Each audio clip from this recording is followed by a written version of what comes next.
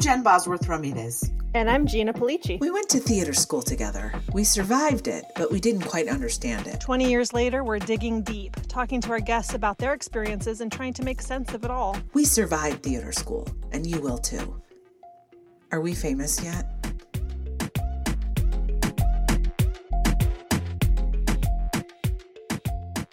That's really cool. Right. It is what it is. Anyway, hi. Are you Quincy Jones now? No. What is you have a whole new career now. Tell me all about it. Okay, so I am not Quincy Jones, but in order to help my neighbors I developed just a splash page, splash page, so that basically I look legit when I'm helping them out. But I have no bands. I have one band. I mean, we have them. Yeah, I have them. I just was like, okay, let me see. It was $12.99. And then to make a splash page, I was like, okay. And I bought an image from, of a dark horse. And now I have no real company, but what I do have is, a desire to learn about the business. That's it. So, is it the same? Is it the same as being a manager for an actor? It's just like trying to figure out what the opportunities. Oh, totally. So different. that's why I'm interested. If it was for actors, I'd be like, this is the worst thing I've ever seen in my life, because actors, as we know, we deal with them all the time in terms of just our history and our past. No, this is interesting because it's like, it's interesting. I care more about music. Like, I find music more interesting than acting, to be honest with you, in terms of, yeah. Right. I mean, and so I'm learning the kinds of how the music industry works and how I'm just doing some reading, and, I sent a few emails on Bexley's behalf, but I mean, I'm just sort of I'm interested in knowing how things work so that, yeah, I don't know. I just find it interesting. And Rick Rubin, I'm interested in producing and how producers make all their money. And it's all a racket. I mean, it's all a racket. Yeah. But I mean, dude, the thing it's interesting about producing. I would love to know more about that too, because I mean, technology has made it very accessible to people to, for example, if you wanted to make a beat, you could play around until you found something that you liked. I mean, there's no reason why you couldn't. Well, the thing about you is you're really good at the producing side of things in life, as well as the creative, but you do have a knack, like directors and people who have a bigger vision and are, toolers, like tinker toolers around. Yeah. You have that. I don't have that. What I have is that's not my jam. My jam is, why is it? Oh, I like people and I like networking. That's what I love to do. So I like people and networking, and I adore my neighbors. And it's also, they were saying it's the first time in a year and a half because of the pandemic that I've made new friends.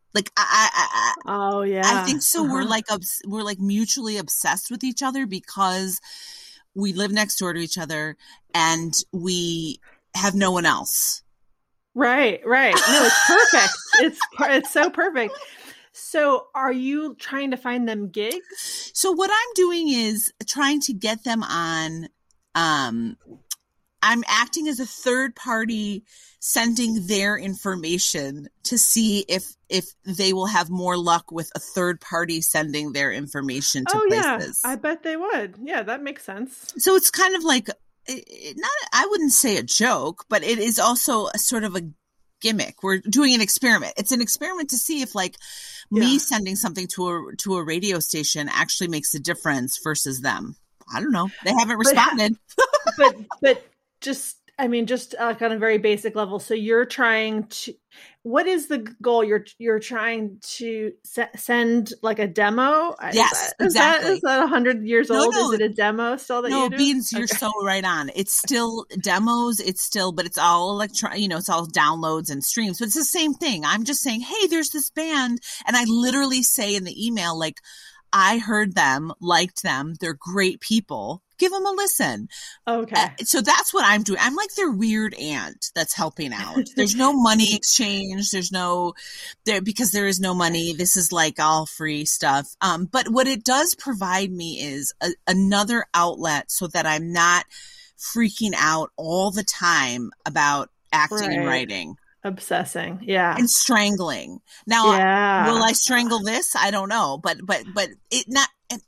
I'm not that, I don't really have it's not that I don't have I feel like I don't have a horse in that race exactly. Like I'm not trying to become a famous star in the music world. But I think there's still a part of me that's trying to become a famous star in the writing world and the acting world, obviously. More so writing now. So I do have a horse in those games or whatever races. I love that. That's so smart because that is something I get tripped up a lot on too, is this like obsessing about the numbers and obsessing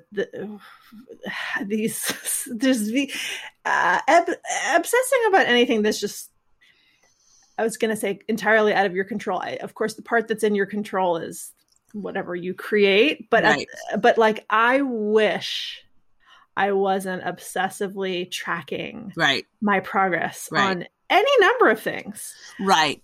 And I love the idea that you would put your obsessive nature, like you'd put it to good use. My anxiety to good use. Yeah. And I also, if they're, to be honest, it doesn't feel as close to me. So if something goes awry, or if another manager, like a big manager, picked up these kids, I actually wouldn't be. I might be like, oh, but the interesting thing, Gina, is I have bands now emailing me saying, please sign me.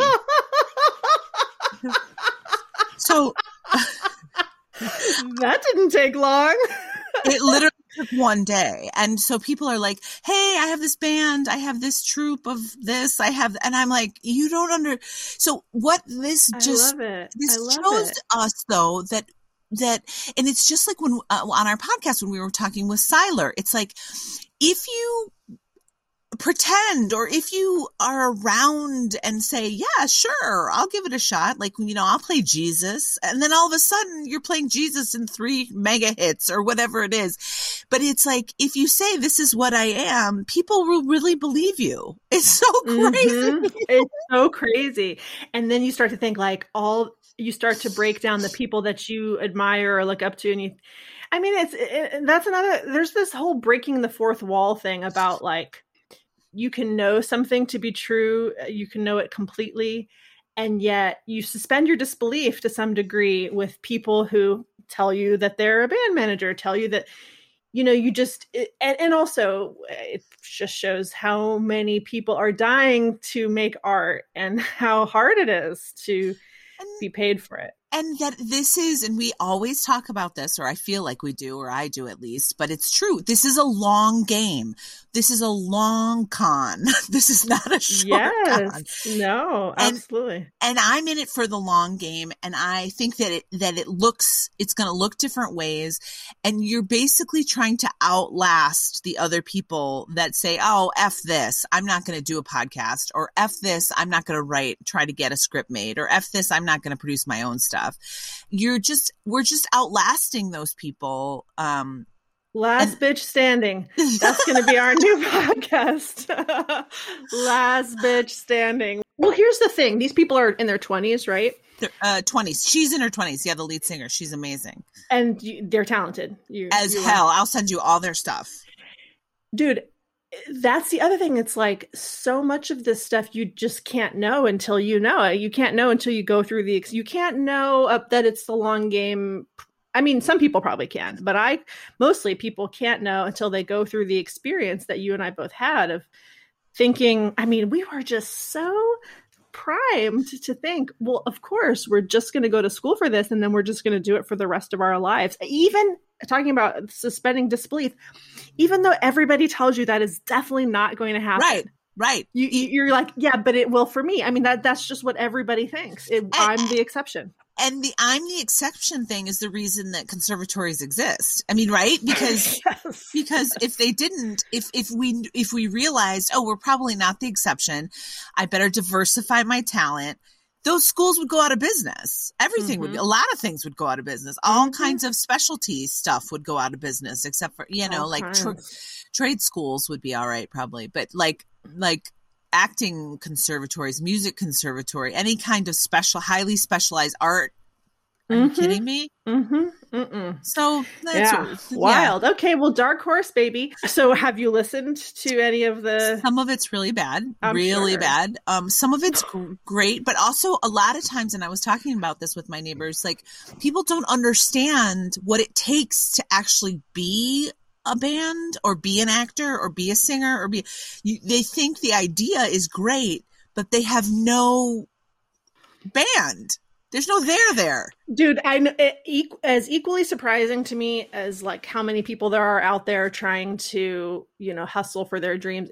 It's equally surprising to me how many of those people think that they're good and they're terrible.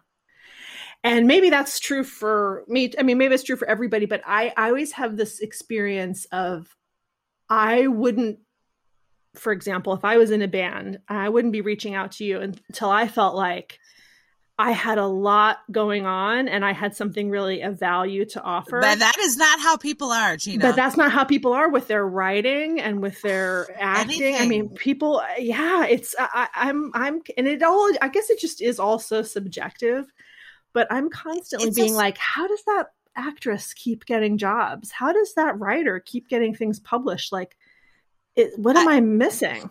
I think you're missing the randomness. You're not really missing it because you get it. But the randomness, the part, and the false confidence or the real confidence based upon nothing, whatever that is, that part. And I think a lot of it, I know people don't like to hear this, but a lot of it's just luck. A lot of it is just straight up luck. And people are like, but that is not okay that it's luck. But that is, and the older I get, the more I'm like, yep, it's whatever you want to call it. Luck, karma. I don't care what you call it, but it's definitely not drive, talent, confidence. No, there's so much of it is luck. And the reason I know that for sure is because every time you listen to somebody who's famous in a field, like listen to a comedian, every comedian has the person who they think is the funniest person in the world is a person you've never heard of. It's somebody that they were coming up together in their early 20s, and the person who's famous, just had X, Y, and Z thing happen for them. And that person who they think is more talented than they are is waiting tables at Applebee's because that's how life is. That's right. Serving blooming onions. That's right. At Outback. But the other thing I was going to say, what if we became famous for being music managers and we no writing, no podcasting. We're like famous music moguls. We have no idea what. And then we slip it into the contract somewhere deep on page 75. Must produce all original television series created by... Hey, let me run this by you.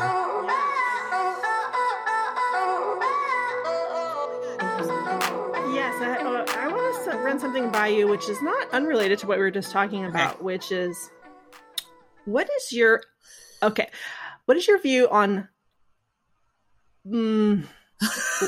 on laziness? Because when I was doing my social work training, I remember a mentor of mine saying, the first thing she said was, I don't believe in boredom. Whenever somebody tells you they're bored, there's meat there to figure, there's something else going on. But she also said that she did not believe in laziness, that she thinks nobody is inherently lazy. What happens to people is perfectionism, or, there's a whole like series of interesting obstacles that get between a person and their, but I don't know, because I feel like I have met people who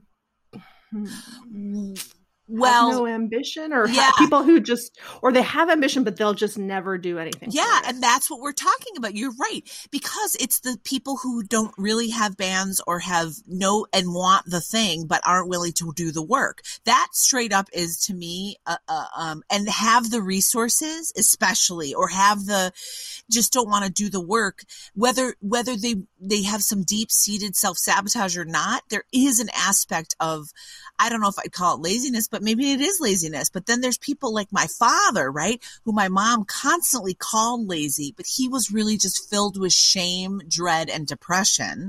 Yeah. And couldn't find his happiness he couldn't get happy, but that was because of so many things. But my mother loved to use the term to throw that insult around to people. That was her badge of honor, was to call other people lazy. Look, I think it was because she had instilled in her that she would not be lazy as an immigrant at all costs and not be labeled as that.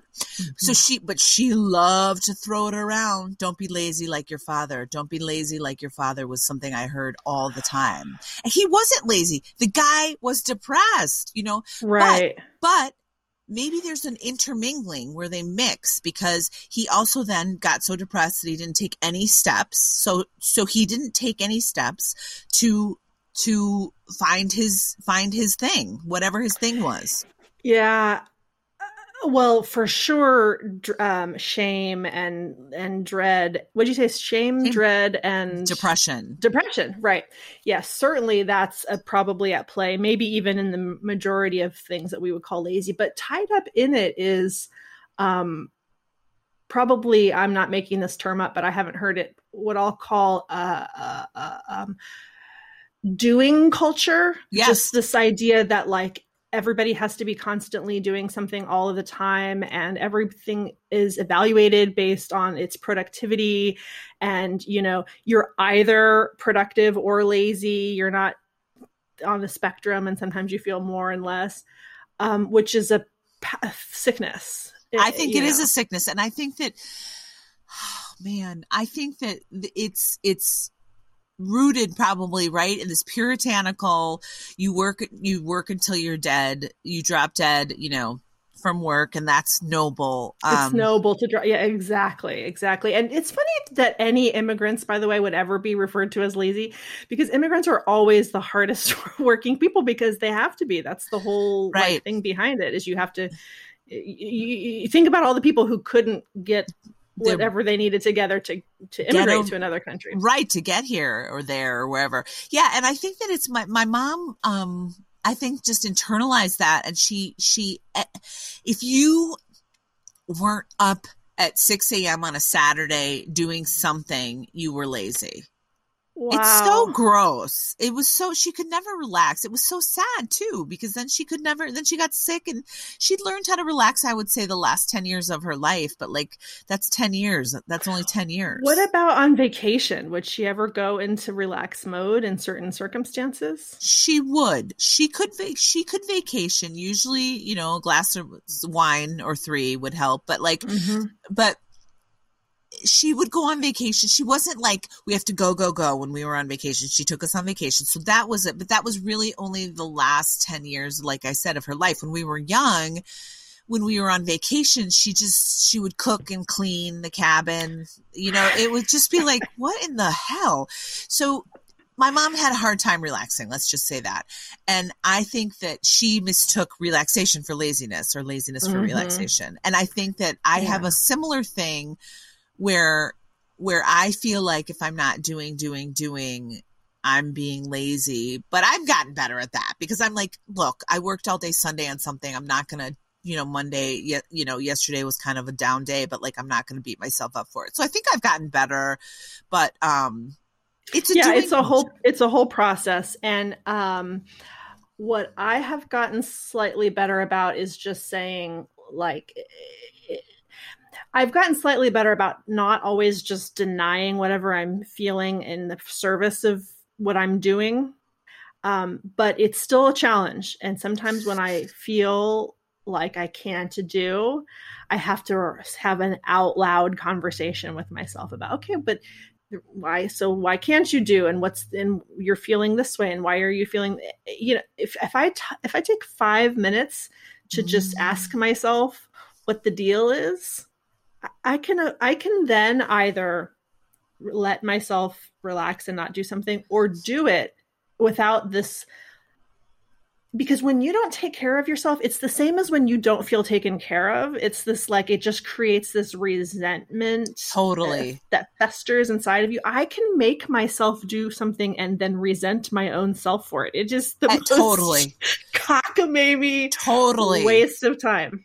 Totally. I do the same thing. And I think I had the first time in a long time where I had a real moment like that was when I was still in school and I had to write that 14-page paper, and I was so angry. And I thought, why am I doing this? But I was so resentful at myself. I was resentful it was like pulling teeth, and things for me are not like pulling teeth usually, not like pulling teeth. Like I can do things even to my own detriment. So I knew something was going on. And you're right. If you take 5 minutes, if I take 5 minutes to say, what is really at play? What's at really play here? I don't care about this at all. And I'd rather spend my time writing something else, doing something else, podcasting, talking, even whatever, hanging out with strangers. It doesn't matter. So I thought, okay, and I think you're right. I think the key is taking the time to have even if it needs to be an out loud conversation with myself or yourself, and say, what is going on here? Why don't I want? But see, my dad, like, for instance, never did that. And my mom never did that. They just said, oh, he's lazy, which is why he's not finishing his dissertation, which is why he's not finishing. Well, maybe the guy didn't want to do that shit. Did he think of himself? Did he buy into that? Did he refer to himself as lazy? I think he did in his core. Yep. He had heard it all his life from his father. We marry he married his father basically. And so it was a common theme, and it didn't help that he was so tall and big. So there was kind of the lumbering, it just was a disaster. Poor guy. God, poor guy. So, but I've learned to say, like, you know what? I think it's really smart to question the term lazy, and question it good. And before I use it on myself or anybody else, question, really, what am I saying? Yeah, because chances are it's actually not about laziness at all. It's about shame that's a great, let me read this back.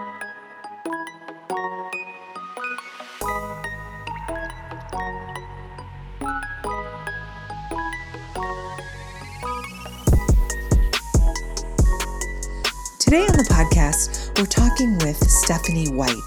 Stephanie White is someone that came up in a lot of people's interviews early on, and we wondered what had happened to her, where she was, how she was doing, and we found her, and she found us, and we had this conversation, and she's a professional poker player, which is fascinating, and she has a huge heart, and she's hilarious as hell, so please enjoy our interview with Stephanie White.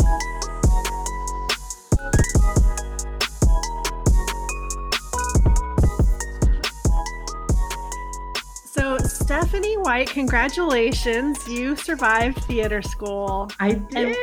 And we're so happy to talk to you about it. As we've said, your name has come up a lot. Boz and I have been thinking so much more critically. I mean, if you go back and think about this time in our lives through adult eyes, you have a lot of different takeaways about it than maybe we had while we were there. And that's kind of what we're doing here, is sort of getting what everybody's takeaways are 20 something years after the fact. So you already told us you're not 20. Yes. Isn't it 30? You have to say that. Yeah. It's going on 30, y'all. It's going on 30. Well, I'll cut that part out. But we can edit that. Yeah. So have you thought much about your time at the theater school, or did you just kind of move on and never look back? Both. It's not something I obsessed over, but it is definitely something that I've revisited time and time again throughout the course of my life after and leading up until now, where you're like, have these little aha moments of, oh, that's what they were trying to teach me.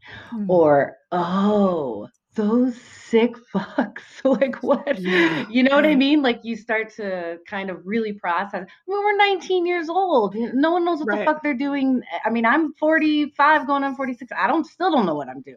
So yeah, for sure. I don't know how you can be in that environment and not suffer a certain amount of PTSD.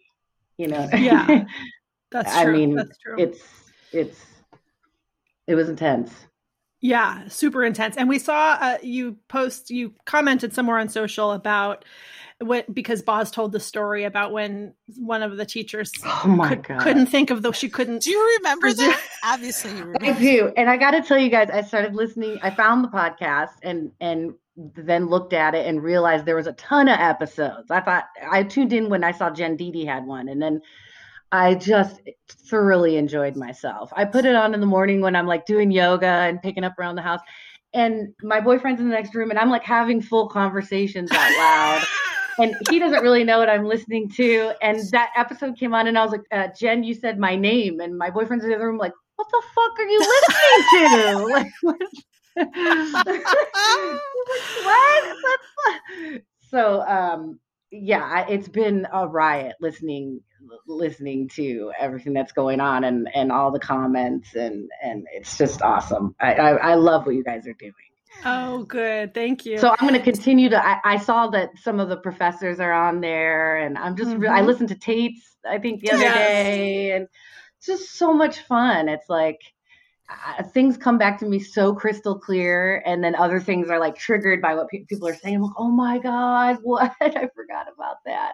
Yeah. So it's I really, really enjoy it. Oh, and I think that if you weren't in the theater school, the way that you guys approach things and the lead in and everything, it's just so refreshing to hear, especially two badass women, that's refreshing to hear. Obviously always a plus. So was going to say is at the time we wouldn't have known the word microaggression, but as we look back, this thing that happened when the teacher couldn't think of the word to refer to African American, and she ended up saying Negro or something like that. Negroid. Yeah, a horrible thing, which you guys clocked in the moment, and I think you addressed it in some way. But I'm imagining as you look back, there was a bunch of stuff like that you're thinking of differently now. Definitely. I'd like to relive some of it, just because I'm not sure how bad it was. I dealt with race stuff my whole life. So, I mean, that's been a thematic thing. Now, I don't really remember that being like an issue in the theater school because, you have to be open-minded to some degree. You're dealing with a bunch of artists. So, but it wasn't at the forefront in terms of how professors in that dealt with it. But there were certain times where you're like, okay, Negroid, all right, and then obviously material wise, historically, there's nothing, what, Stephanie, I know what do you're you remember, say. Do you remember our scene? Yes. Okay. Yes. So Stephanie and I, for Don Ilko, found a scene. We were trying to find a scene for a Latina and a Black woman. Okay. We found a scene. Good luck. There were no scenes. Right. Like we found a scene. Hello. We did it. He said, this is shit. This is shit. And it was shit. It was shit. But we found it. I mean, and then he continued, and then I just remember the play was not well written. Well, everything we were real super contemporary, and we tried to bring it give it like a real fresh edge with like up to date music and you know what I mean. And we were just really trying to sincerely connect with who we were as people. And express ourselves through something other than like old white men from the 1800s or whatever these scripts, right? Right. I just remember crying. I was crying. We both were bawling in that class. Because he was. What I heard was your shit. Nothing exists for you and your type. Right. What is this garbage? And that's too bad. Yeah, that's too bad for you. You're an Right. actress. You're supposed to be able to act. And it's like, but hey, I mean, what, Right. you know, Yeah. I mean, He wouldn't this have, is not relevant. right. He wouldn't have probably either been able to grasp this whole idea of like, it was his job to help you find material that both was, you know, an acting challenge for you, but that also wasn't just completely outside of your experience and that you could bring something unique. I mean, it really, among other things, it's a missed opportunity to provide Yes. not just you, but all of us with like anything Fresh, outside. new, cutting Yeah. edge, you know. I mean, I understand we're talking about the fundamentals here, you know, from like a real basic building block way. And I appreciate that 100%. You got to have that in any game you're trying to play, you know, but there needs to be some more accessibility for creativity and celebrating different experiences, not just, you know, I don't know. Right. Yeah, it broke my heart. Hello Dolly or whatever. It really broke my heart, and it also propelled me to see, and it also I felt really a lot closer to you, and then I felt like we were able to, then we worked together on a different scene, and then we worked together in a kids show, Androcles and the Lion. And both were expressive in that way. Yep. Both were expressive. And you know what? They both came from him. He picked that scene that we did. And he directed Androcles and the Lion, which was, you know, John Ilgert? Ethnic. Yeah. Oh, okay. I didn't realize that. I had forgotten about that. Interesting. Well, you'll be happy. So you'll have to listen to the episode that airs next Tuesday, because it's our first one that has a student he's still there. He's graduating this year. Oh, I just got the chills. I just got full body. Yes. And he's Black, and he started a group at the theater school. Okay, so his class, it was something like 32 kids that got admitted in freshman year, and 12 people of color, or maybe 12 Black people. I forget if he said I think it was 12 Black actors. People. Yeah.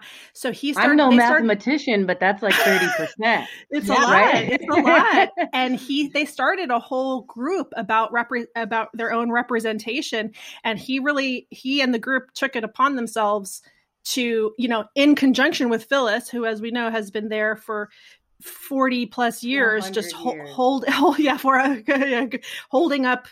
the mantle of everything related to diversity. Their mission is really about like just establishing more in a more integral way. Listen, this is who's here, and we warm up differently, and we have, you know, a different idea about how to learn things, and you need to get with us instead of us always having to get with you. So you have to listen to that. Yes, Justin Ross. that I will. That is like beautifully said too, because it's the truth of it. And when you were asking about, you know, I guess indirectly race and how it affected my time there, I think obviously it was present in my whole life, but Jen, that moment with that scene was one of the first realizations where I really was like, there's like not anything for me.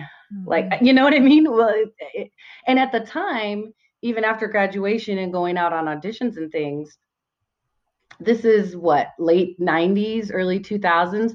So there was no such thing as like just a character you could go out for where you might be Black, or you might be Latina, or you might be gay, or you might be trans, or all these other things, without it specifically indicating it's for that thing. Right. And otherwise there weren't no specific shows for that said race or whatever. Right. So it became it was very difficult for me to go on auditions, and I ended up signing with like a boutique agency, and they would send me on auditions, and a lot of times it would ask for, in the description of the character I was reading for, a Black woman. And I would go to the audition, and I would arrive, and they'd be like, you know, because my dad's Black, my mom's white. I'd probably look like a tall Latina, or I could look like many other things, but I don't necessarily look Black when I walk into a room. So they'd be like, wait, why are you here? Because the role was specific. My first audition when I got to LA was for the role of Mary Jane in Half Baked, opposite Dave Chappelle. I mean, you got to tell me you think they're not looking for a Black female, right? So when I come into the audition, they're like, wait, what? Why is this like Mexican girl? You know what I mean? I don't. It was difficult. It was a challenge. And did that lead to you? I mean, is that part of why you stopped trying to pursue that and went on to other things? I think it was part of it. It felt so dirty to me, the whole thing. The whole thing. I remember, so when I got to LA, I was basically by myself. Tate later moved in and whatever. But I totally forgot what I was saying. That's okay. You were just saying that when you got to LA, you were alone, and when you first moved out there, and so we're just talking about your journey as an actor. I didn't have like anything to do, and I didn't have any money, and there was a gym in my apartment complex, and my brother came out and stayed with me for about 3 weeks before Tate reached, because I didn't know. I mean, I'm there living in the middle of LA, yeah. I'm 21 years old or whatever, no idea what's going on.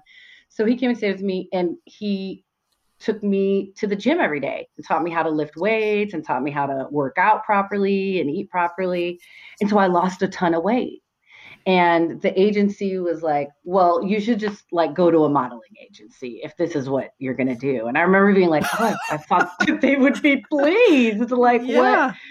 It was just weird. And I think, I'm 5'10" with, you can't, it's just a different look, I think, like a different look. So it was, you can't really go out for lead roles because there were no lead roles for ethnic looking girls. And if I'm a sidekick, it's like a little bit too obvious, right. And also it just speaks to LA's inability to, especially during that time, it's getting a team. During that time. Yeah. But like be able to see beyond, like open your mind, for God's sakes. But yeah, I'm an actress. Yeah. And I went out for a role that was like going to be a new up and coming Hispanic show. And it was like they were really excited about it because it's like the first of its kind. And I got called back 3 times. And then at the end, they asked me what my ethnicity was. And I told them, and they're like, well, we can't have a Hispanic show and then tell our Hispanic followers that this is an African-American Caucasian woman or whatever, And my agent was like, well, why didn't you just lie? And I'm like, okay, I'm an actress, and B, okay, so I lie, and then the show's a hit. Then who has their dick in their hand?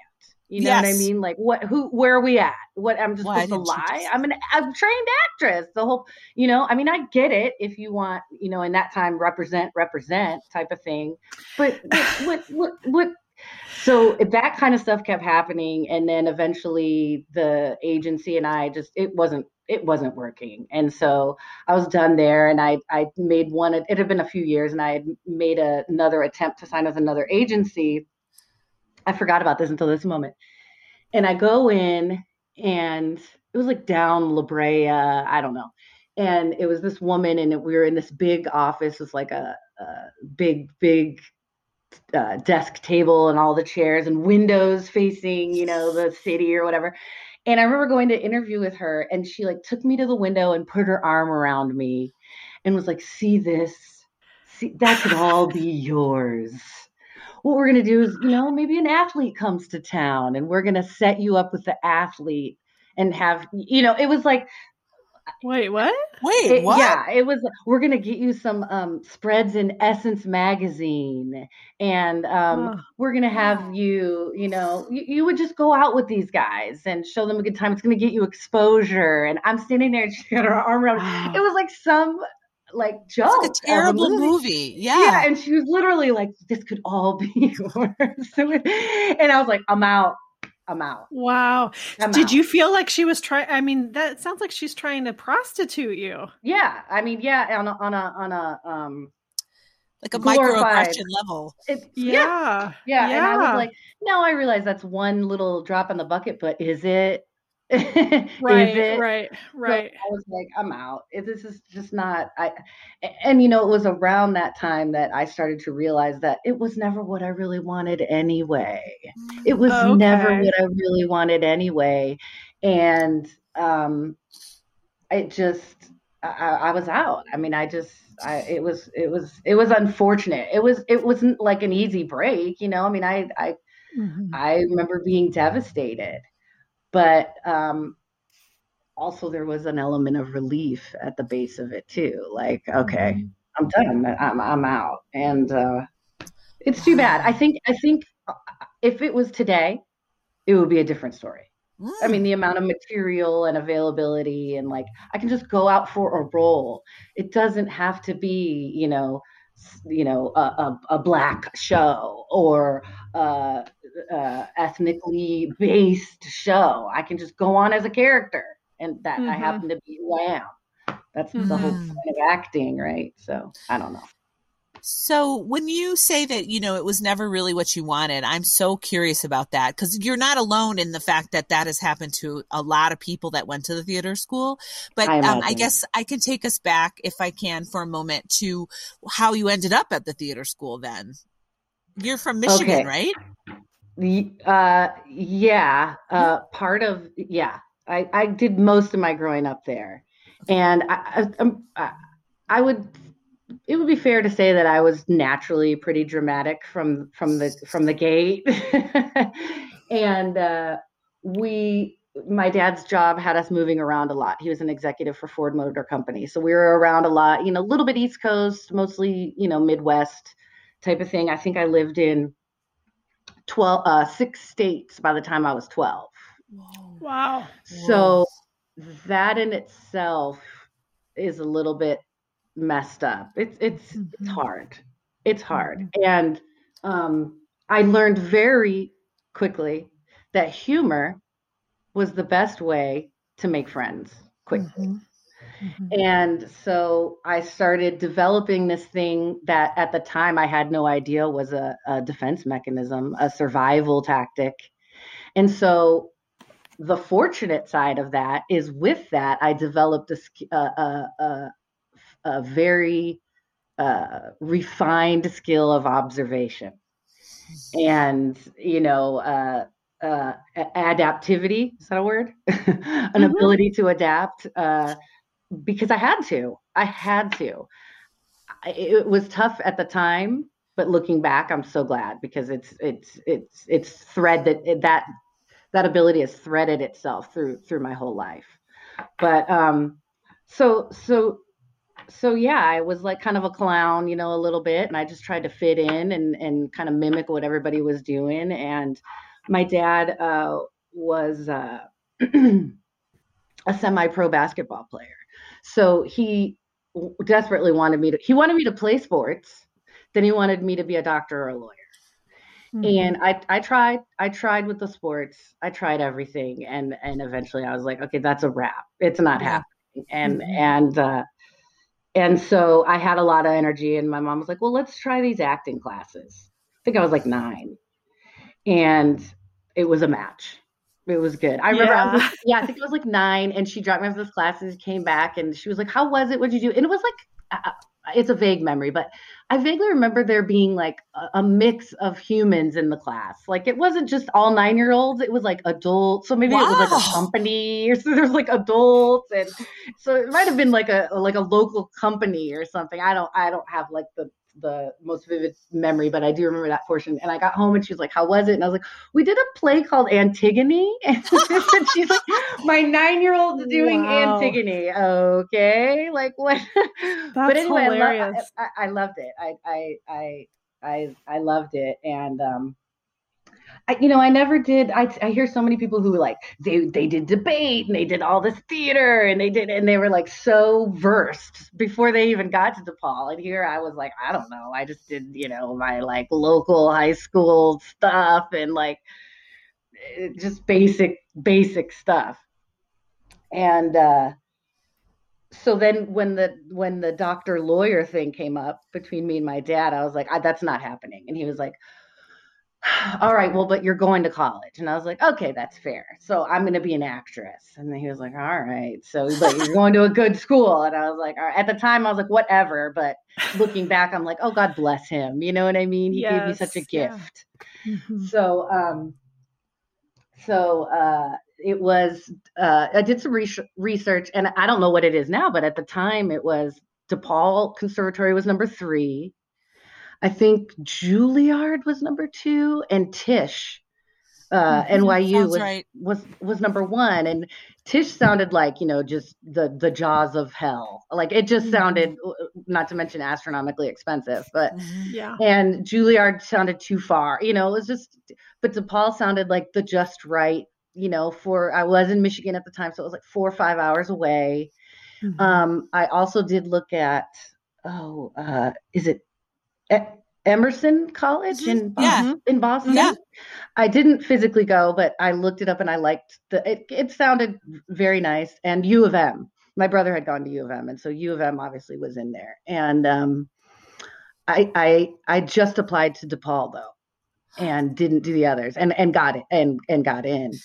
But do you remember your audition? Did you come to Chicago for it? I do. I just actually listened to Erica Yancey's podcast the other day, and she was like, "Oh yeah, I did the Wool Gatherer," and I was like crying over it. And I was like, "Me too!" That's so gross. I bet you see a lot of the same material over and over, but in the moment, you're like, "This is so unique," and like whatever. And they're like, meanwhile, it's the 5th time they've seen the Wool Gatherer that day. They're all sitting there mouthing the words silently to themselves. Oh my God, is she gonna cry over this bird already? God damn. So, but what I remember most is, my dad built himself out of nothing, and we lived in affluent. I think he was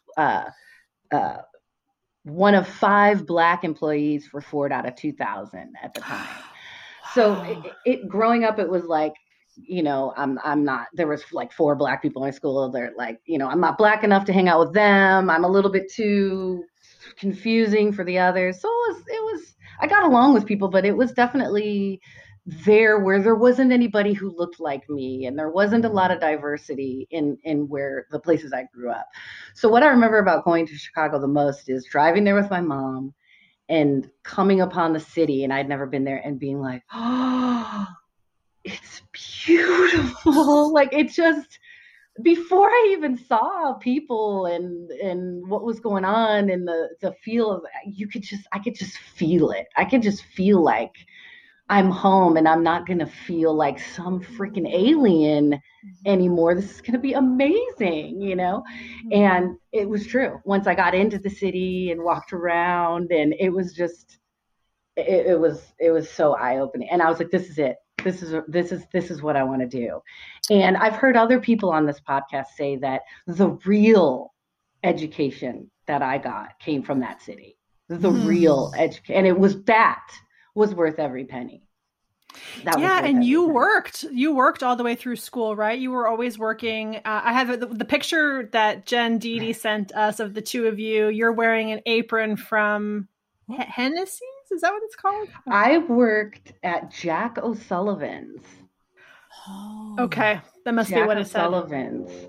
And it might have said something, Irish bar. It might have had some promo apron or something. But maybe. When I got the job, I was 20, and I lied. And this is so awesome. I lied. And I was like, yeah, I'm 21. And they don't do any checks or anything back in the day. Remember you could get on a plane without an ID? Like what? So this is where we're at. And they were like, okay, great.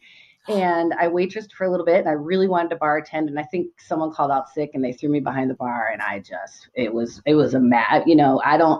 a jack of all trades, master of none. I've never been able to do something really good in my life except bartend. Okay. So it was awesome. And it paid for my weekends and maybe, like I would bartend and make money to go dancing and clubbing or just drinking or whatever the case may be. Wow. But yeah, I wanted to go back to you talking about humor, and I think you referred to yourself as being the clown, which is a very good defense mechanism. I mean, like, of all the defenses available to people, that I feel like that's a very socially acceptable one.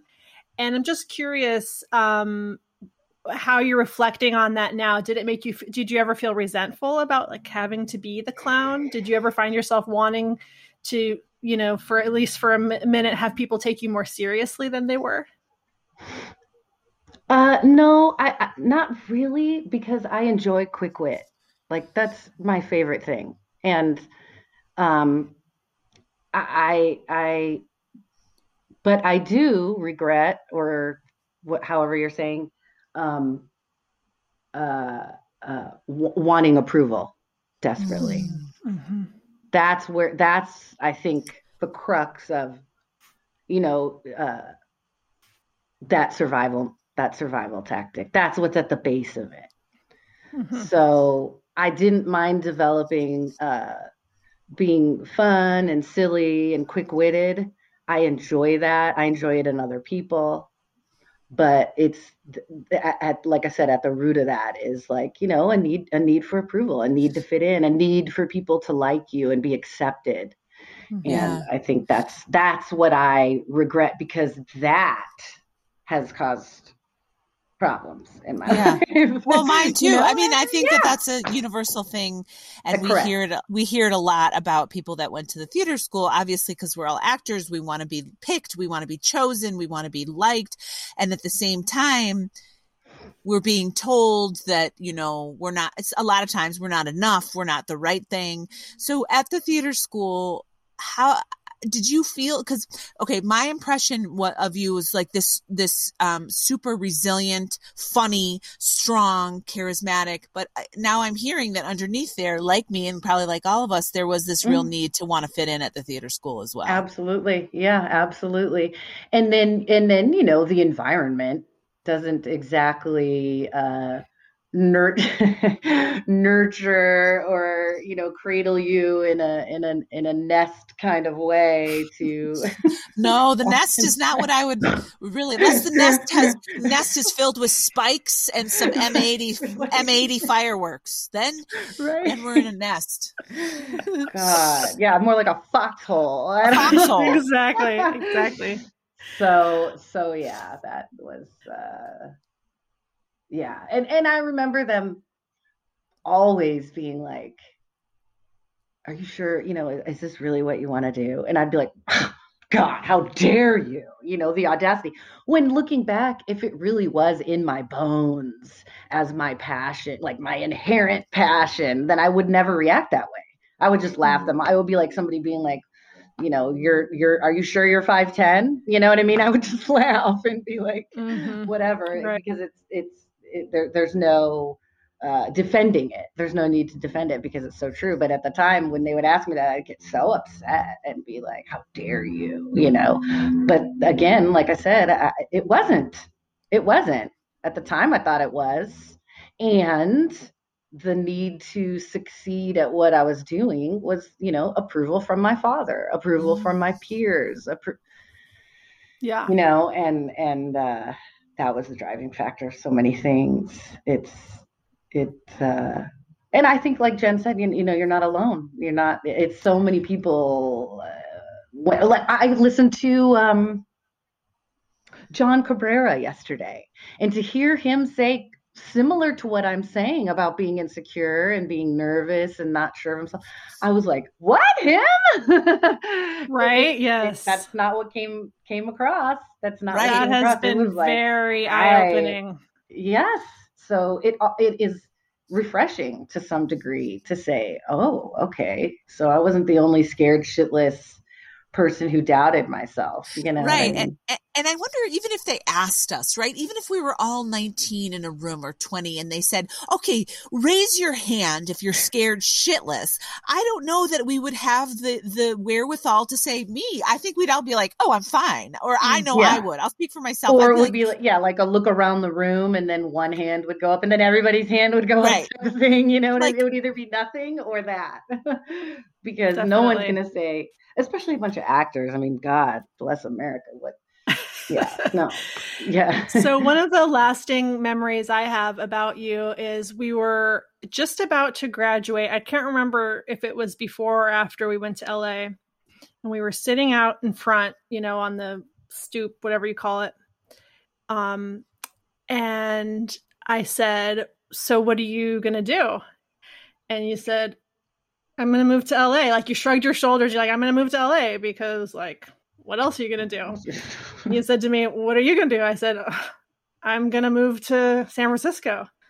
And we were both trying to tell each other, like, and it'll be fine because I'll make my living and I'll be an actress. And, you know, but as I look back, I think we were both like, and neither one of us are going to make it. You know, it's just I mean, it was like, I don't see... this ambivalence that I think we both had, and probably a lot of people have. Like, of course, and in fact, it doesn't even really matter about how much you wanted it, because if wanting it was enough, then everybody would be a famous actor, or so many more people would be than are. It's about so many factors that are not under your control, and I think we maybe both had a sense of like, we're going to do this, but then there's all of this unaccounted for stuff that's going to happen between now and then that may or may not. Right. Like my boyfriend and I would say, like, and it's already written, you know what I mean? Like it's kind of that kind of thing where it's like, you know, hey, you can control what you can control. But after that, I mean, I don't know, you know, and you just kind of got to go after it and see what shakes out, I guess. I mean, looking back, I enjoy theater, and I would have, the me now, I think, would have enjoyed staying and doing like black box theater in Chicago more than anything else, because that live energy exchange is just undeniably what it's all about, you know. And I think I would have liked that, but I was so I had offers in LA more so than Chicago, and B, I was like, I'm getting the F out of this cold weather. I'm not doing it anymore. That was my goal from young, where I'm as soon as I am able as an adult to be on my own, I will be somewhere warm. So it was just the combination of the two of those things where I was like, I'm out. This is what I'm doing. And, you know, you're flying by the seat of your pants, but I guess that's what you're supposed to do to some degree when you're that age, you know, I mean, there's not kind of like a rite of passage. Yeah. It brings up to me, like, while you were at the theater school, in terms of talking about black box stuff and stuff, did you have favorite roles at the theater school? Or how was your casting like? Did you hate it? Did you love it? I was okay with it, actually, considering what we've covered in terms of not a lot of availability for you to express yourself as someone who's, I don't know, different. I did okay. Andrew Cleves and the Lion it was a treat, man. Those kids, performing for kids is just, come on, you know? And I remember at the end where it was like this Roman Colosseum type feel at the end, and Eric Slater played it wasn't Brutus, was it? Or, you know, something like that. And and Seneca and all. Anyway, they fight, and then they get in the ring, and they're like, let him live or let him die, thumbs up, thumbs down, and all the kids would be like, die. And it was just a trip, man. They're just so into it. And I think we entered from the back of the through the audience, and they just were over the moon, these kids, man. And it was a treat. And it wasn't like, you know, it took a lot out of you to play this role. You just felt nice, and it did have some I loved it. I feel like it was Don Ilko's way of apologizing for 100%. For being a dick in class. 100%. And I respect that. I totally because look, we both that. Got cast in that thing, and then you got Andrew from Trinidad, And so it was like he was able to knock a few balls out of the park with this one play. And does anybody talk to Andrew? That's somebody whose name I thought of a few times over the years, but I haven't been able to like keep up with him. I believe he went to Yale for grad school. Are you kidding me now? I'm not. I'm pretty sure I saw that. He's a friend of a friend of a friend. And I think I saw that.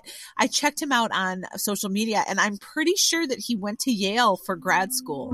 That makes sense. He always had such a regalness to him, right? He did have that air. He did have that air. She's like, I gotta go. I'm sorry. She's like, that's my plane. She's like, that's my jet. And I'm out. And so yeah, that I thoroughly enjoyed. And obviously being on the main stage, having a show and having a lead role in a main stage was, the cherry on top. And that was our last play, huh? Yeah. I got no, it would have been in your third year because Boz wasn't there in our fourth year. I took a leave of absence, so that was our last play of third year. Yeah, in the spring. It's been a long time. Look, I'm not. I don't remember yesterday, so I don't. Yeah, don't worry. Me neither. So here's a funny one. You know how a lot of the teachers a lot of the Iron Curtain would wait till the end of a performance to go see you, to go evaluate you and your show. Because they would evaluate you on your performance so they could tell you whether you were invited back or not, right? So a lot of them would wait till the end to see it at its full, roundness or whatever. And I got deathly ill. I mean, things were coming out of everywhere, and it was 12 hours straight. It started at like 9 at night and literally went till 9 in the morning. And the play was at 11 or whatever.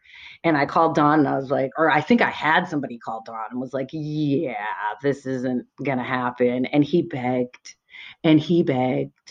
Just show up. We'll put a bucket off stage, whatever. And he went on and on so much that it made me feel like I was doing something wrong, or I wasn't a good actress, or I wasn't, gonna make it because I didn't show up for this last performance, which was the performance all the teachers were planning on coming to see, of course.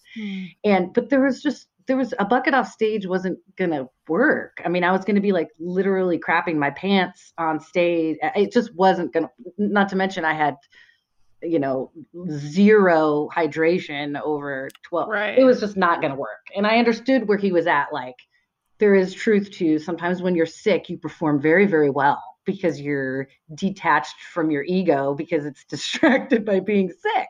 Right. This was a little bit beyond that. It wasn't going to happen. And so I just remember being devastated and loving that show and the run of it so much that it had to end on that note. They ended up having, and I can't remember the girl's name, but she did like an earpiece feeding of lines. Jen could probably tell you because she had to do the play with her, but I fed her lines. I would just. This is the one, Boz, where you were dragging the girl around stage, and then that was one of your best performances. Yeah, see, one of my best. I was sad, but because I had to drag this lady around stage. Be present. I was really sad. I was scared shitless, but I said, "Okay, we'll do it." Who was it? Who was it? Was it one of? Kate, it was either Kate McKiernan or Jennifer Lowe, or Kate, was it? I think it was a Kate McKiernan. Short-haired. Someone. We'll have to ask. We'll have to have. I don't know who Jen Lowe is, but we'll have to have Kate McKiernan on and I'm pretty. The name Jen Lowe. I'm pretty sure. Yeah, it wasn't her. Okay, she was then I thin, think it was Kate, and yeah, I think it was Kate McKiernan. Actually, I think that's right. Yeah, I think that's right. I was, and then also on top of that, knowing somebody else is in there doing your role, it's like somebody sleeping with your boyfriend. You know what I mean? You're like, oh God, someone's doing my role. Really? They should have just canceled the show. Let's just cancel this show. I mean, it's a kid show, but anyway, it was just a small, blip. Yeah. So then if all those professors couldn't see you to evaluate you, I guess they were just going based off of the other two shows. But did you ever get warned? Yes. Yeah, I think so. Okay. So based on what I told you about my youth and the defense humor mechanism that I came up with, improv and I were like the best of friends. Yeah. And as a young kid, like I said, I was new everywhere I went. I didn't know anyone. So I'd be at home either watching sports with my brother and my dad, or I would be watching the Carol Burnett show. Yes. And this was my jam. My jam. The spontaneity, the that quick pacing, the saying yes. It was everything, man. I loved it. And so I breezed through first year. Rick Murphy was like, "You're good to go. No worries, man." And I was like, "All right, this is easy." And then second year came and I looked at a script and I was like, huh?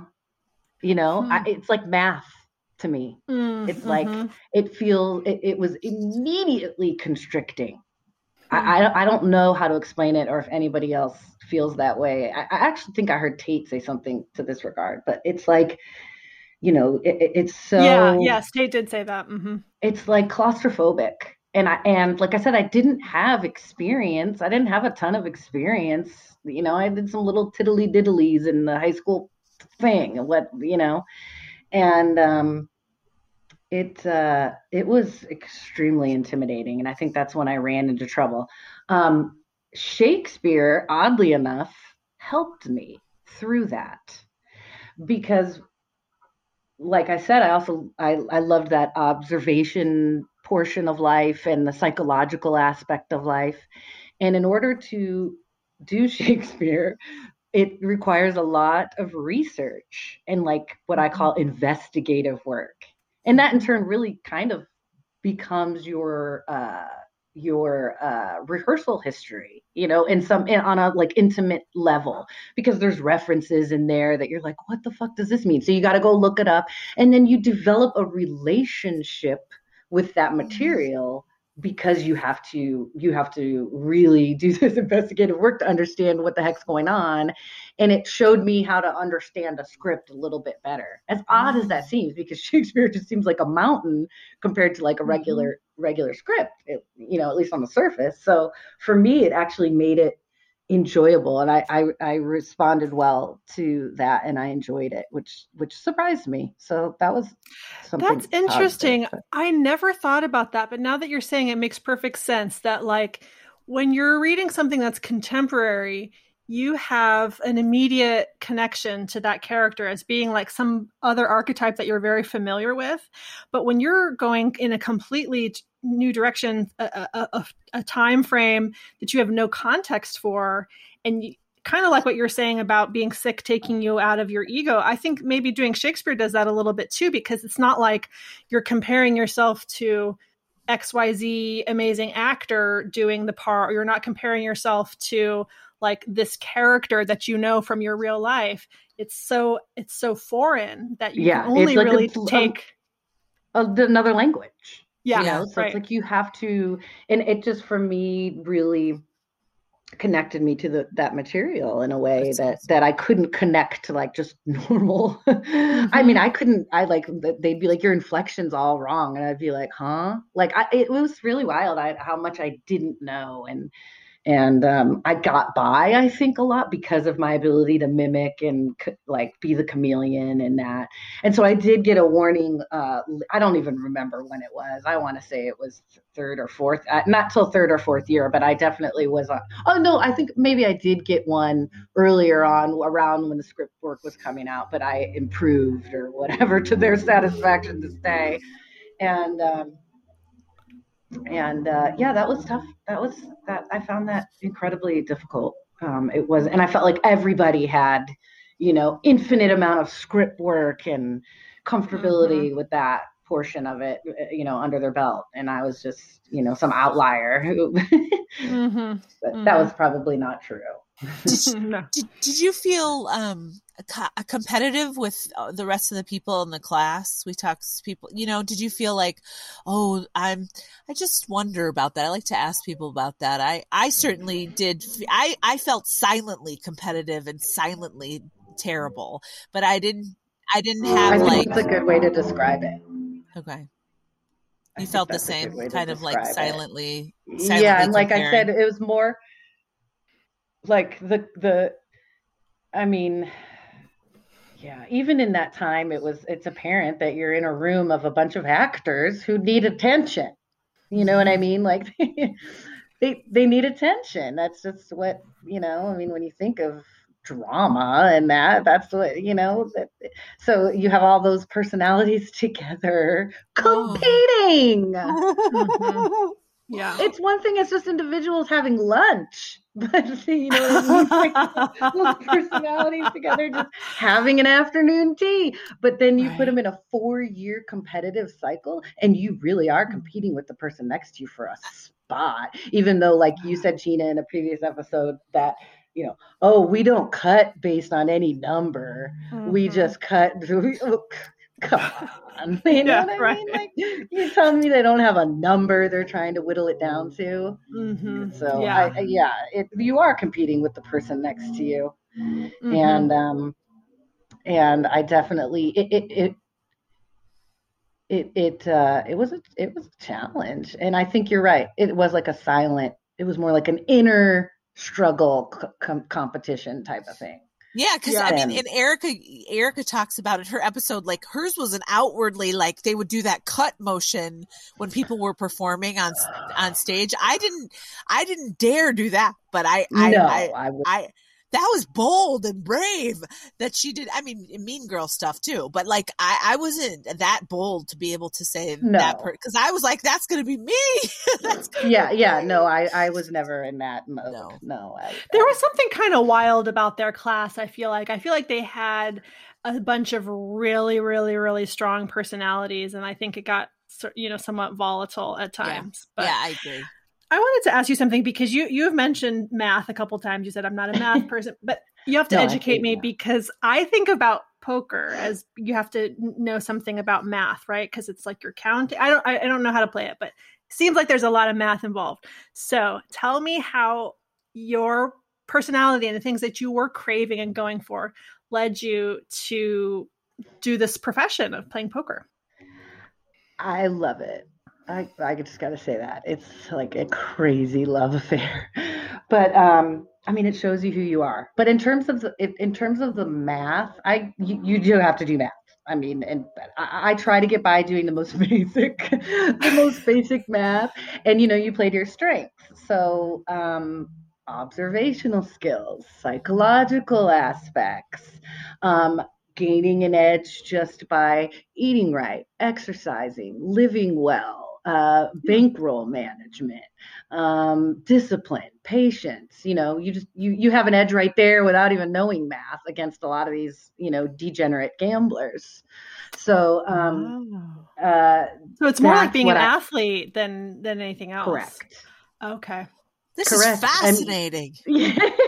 It's different. It's different, and a lot of people they hear that and that I'm a poker player, and I think there's a tendency to think like it's glamorous.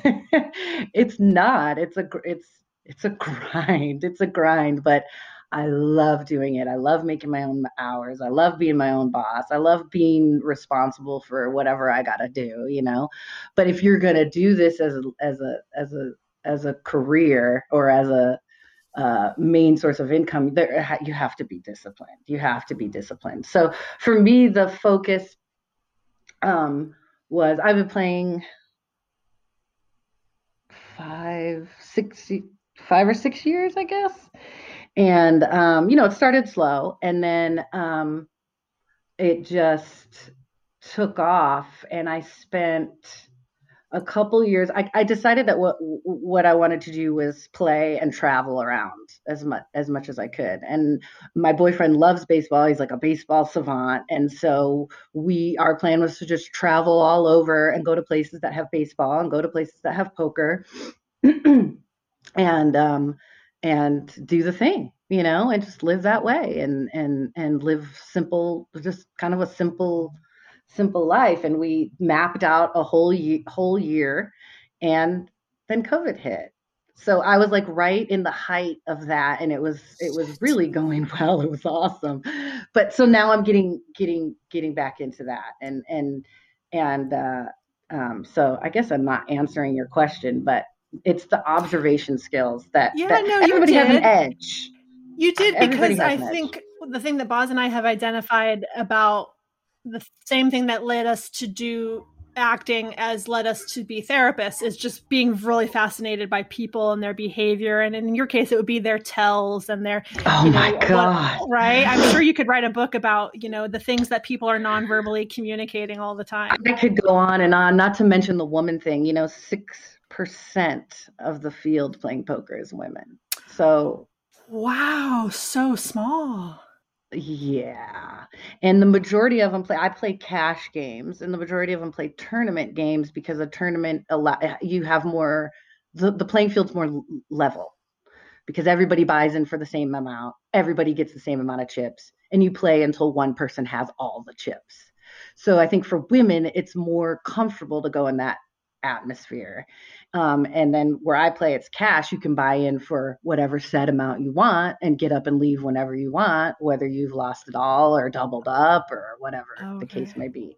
So that particular type of poker play is less attractive to women across the board, as I see it, as I've seen it. So that in itself was a challenge to start. How the hell did you figure out that you were so good at poker? How does that come about? Do you play with friends? Like, that's amazing. It was interesting.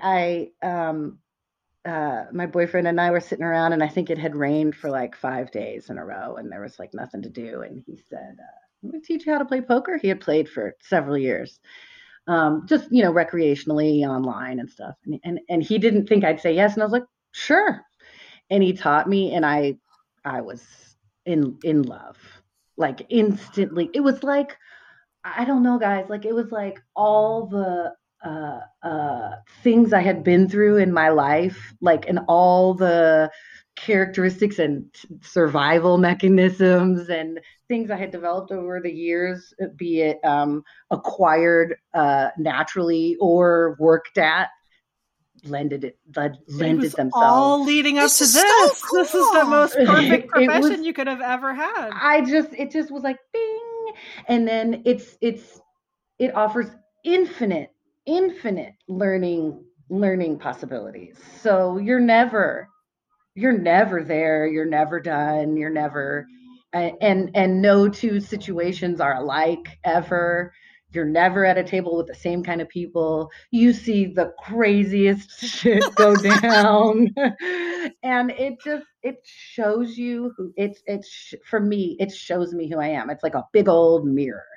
And if you can, and it just so happens that the way you keep score is through money. So if you don't think that your reactions to things, are going to be tested and show you, like I said, show you who you are, then you got another thing coming, because it really does. You have no choice but to be stripped down to fascinating. It's I love it. Do people that you're playing against make a lot of assumptions about you because you're a woman? 100%. And I play an exploitative style. So what does that mean? So I exploit their weaknesses and mistakes to my advantage.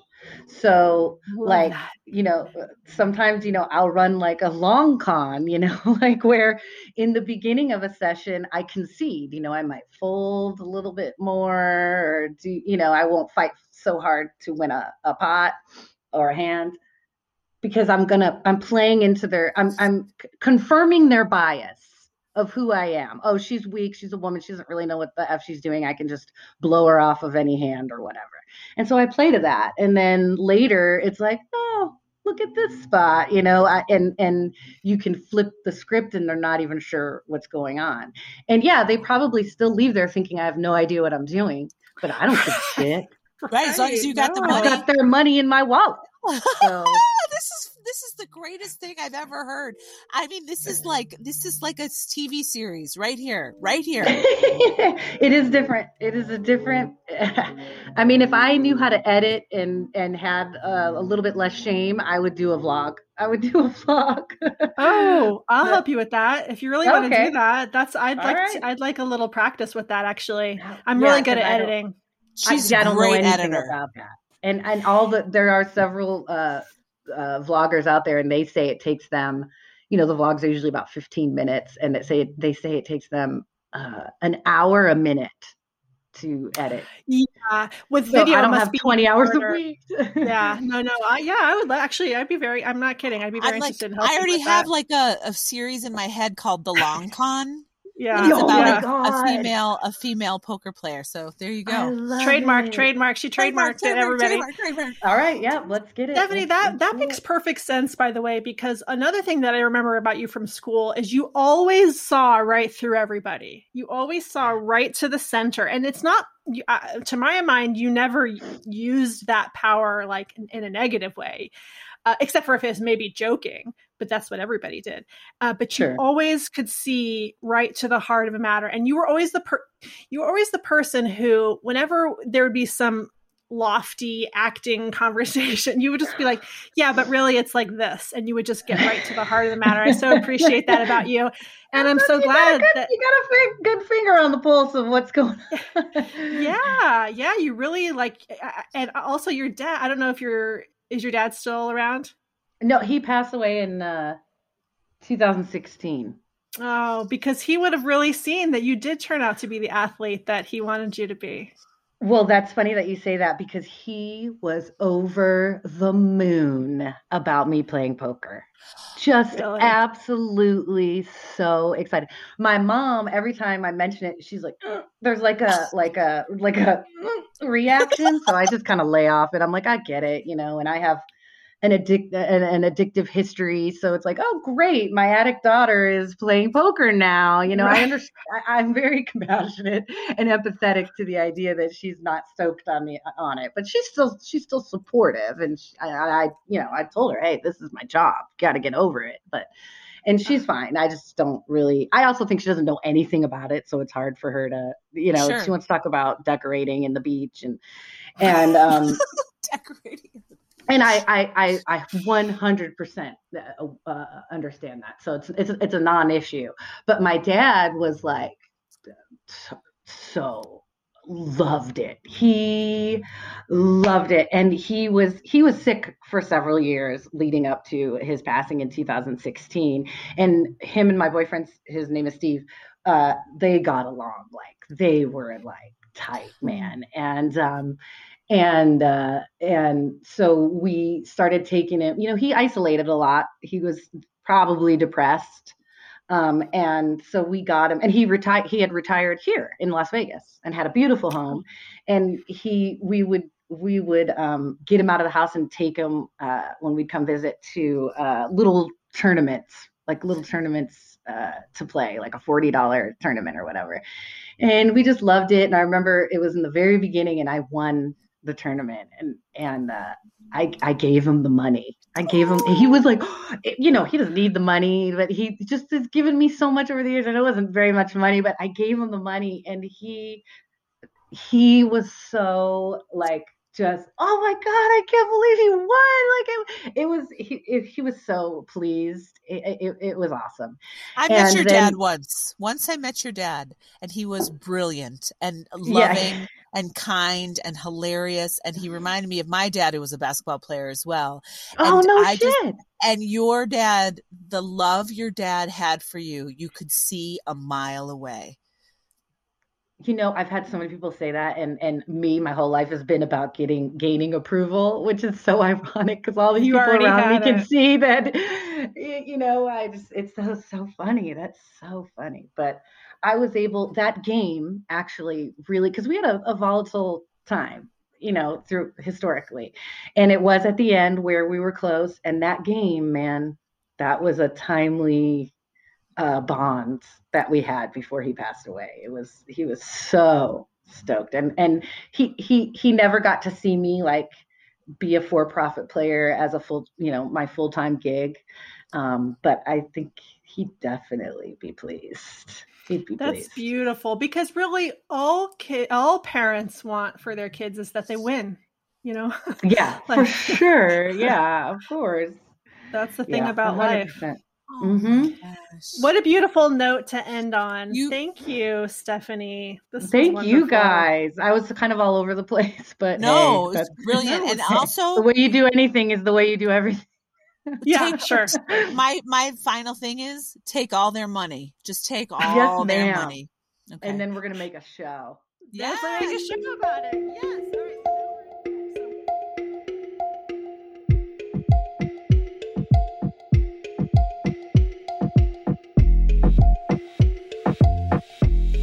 If you liked what you heard today, please give us a positive 5-star review and subscribe and tell your friends.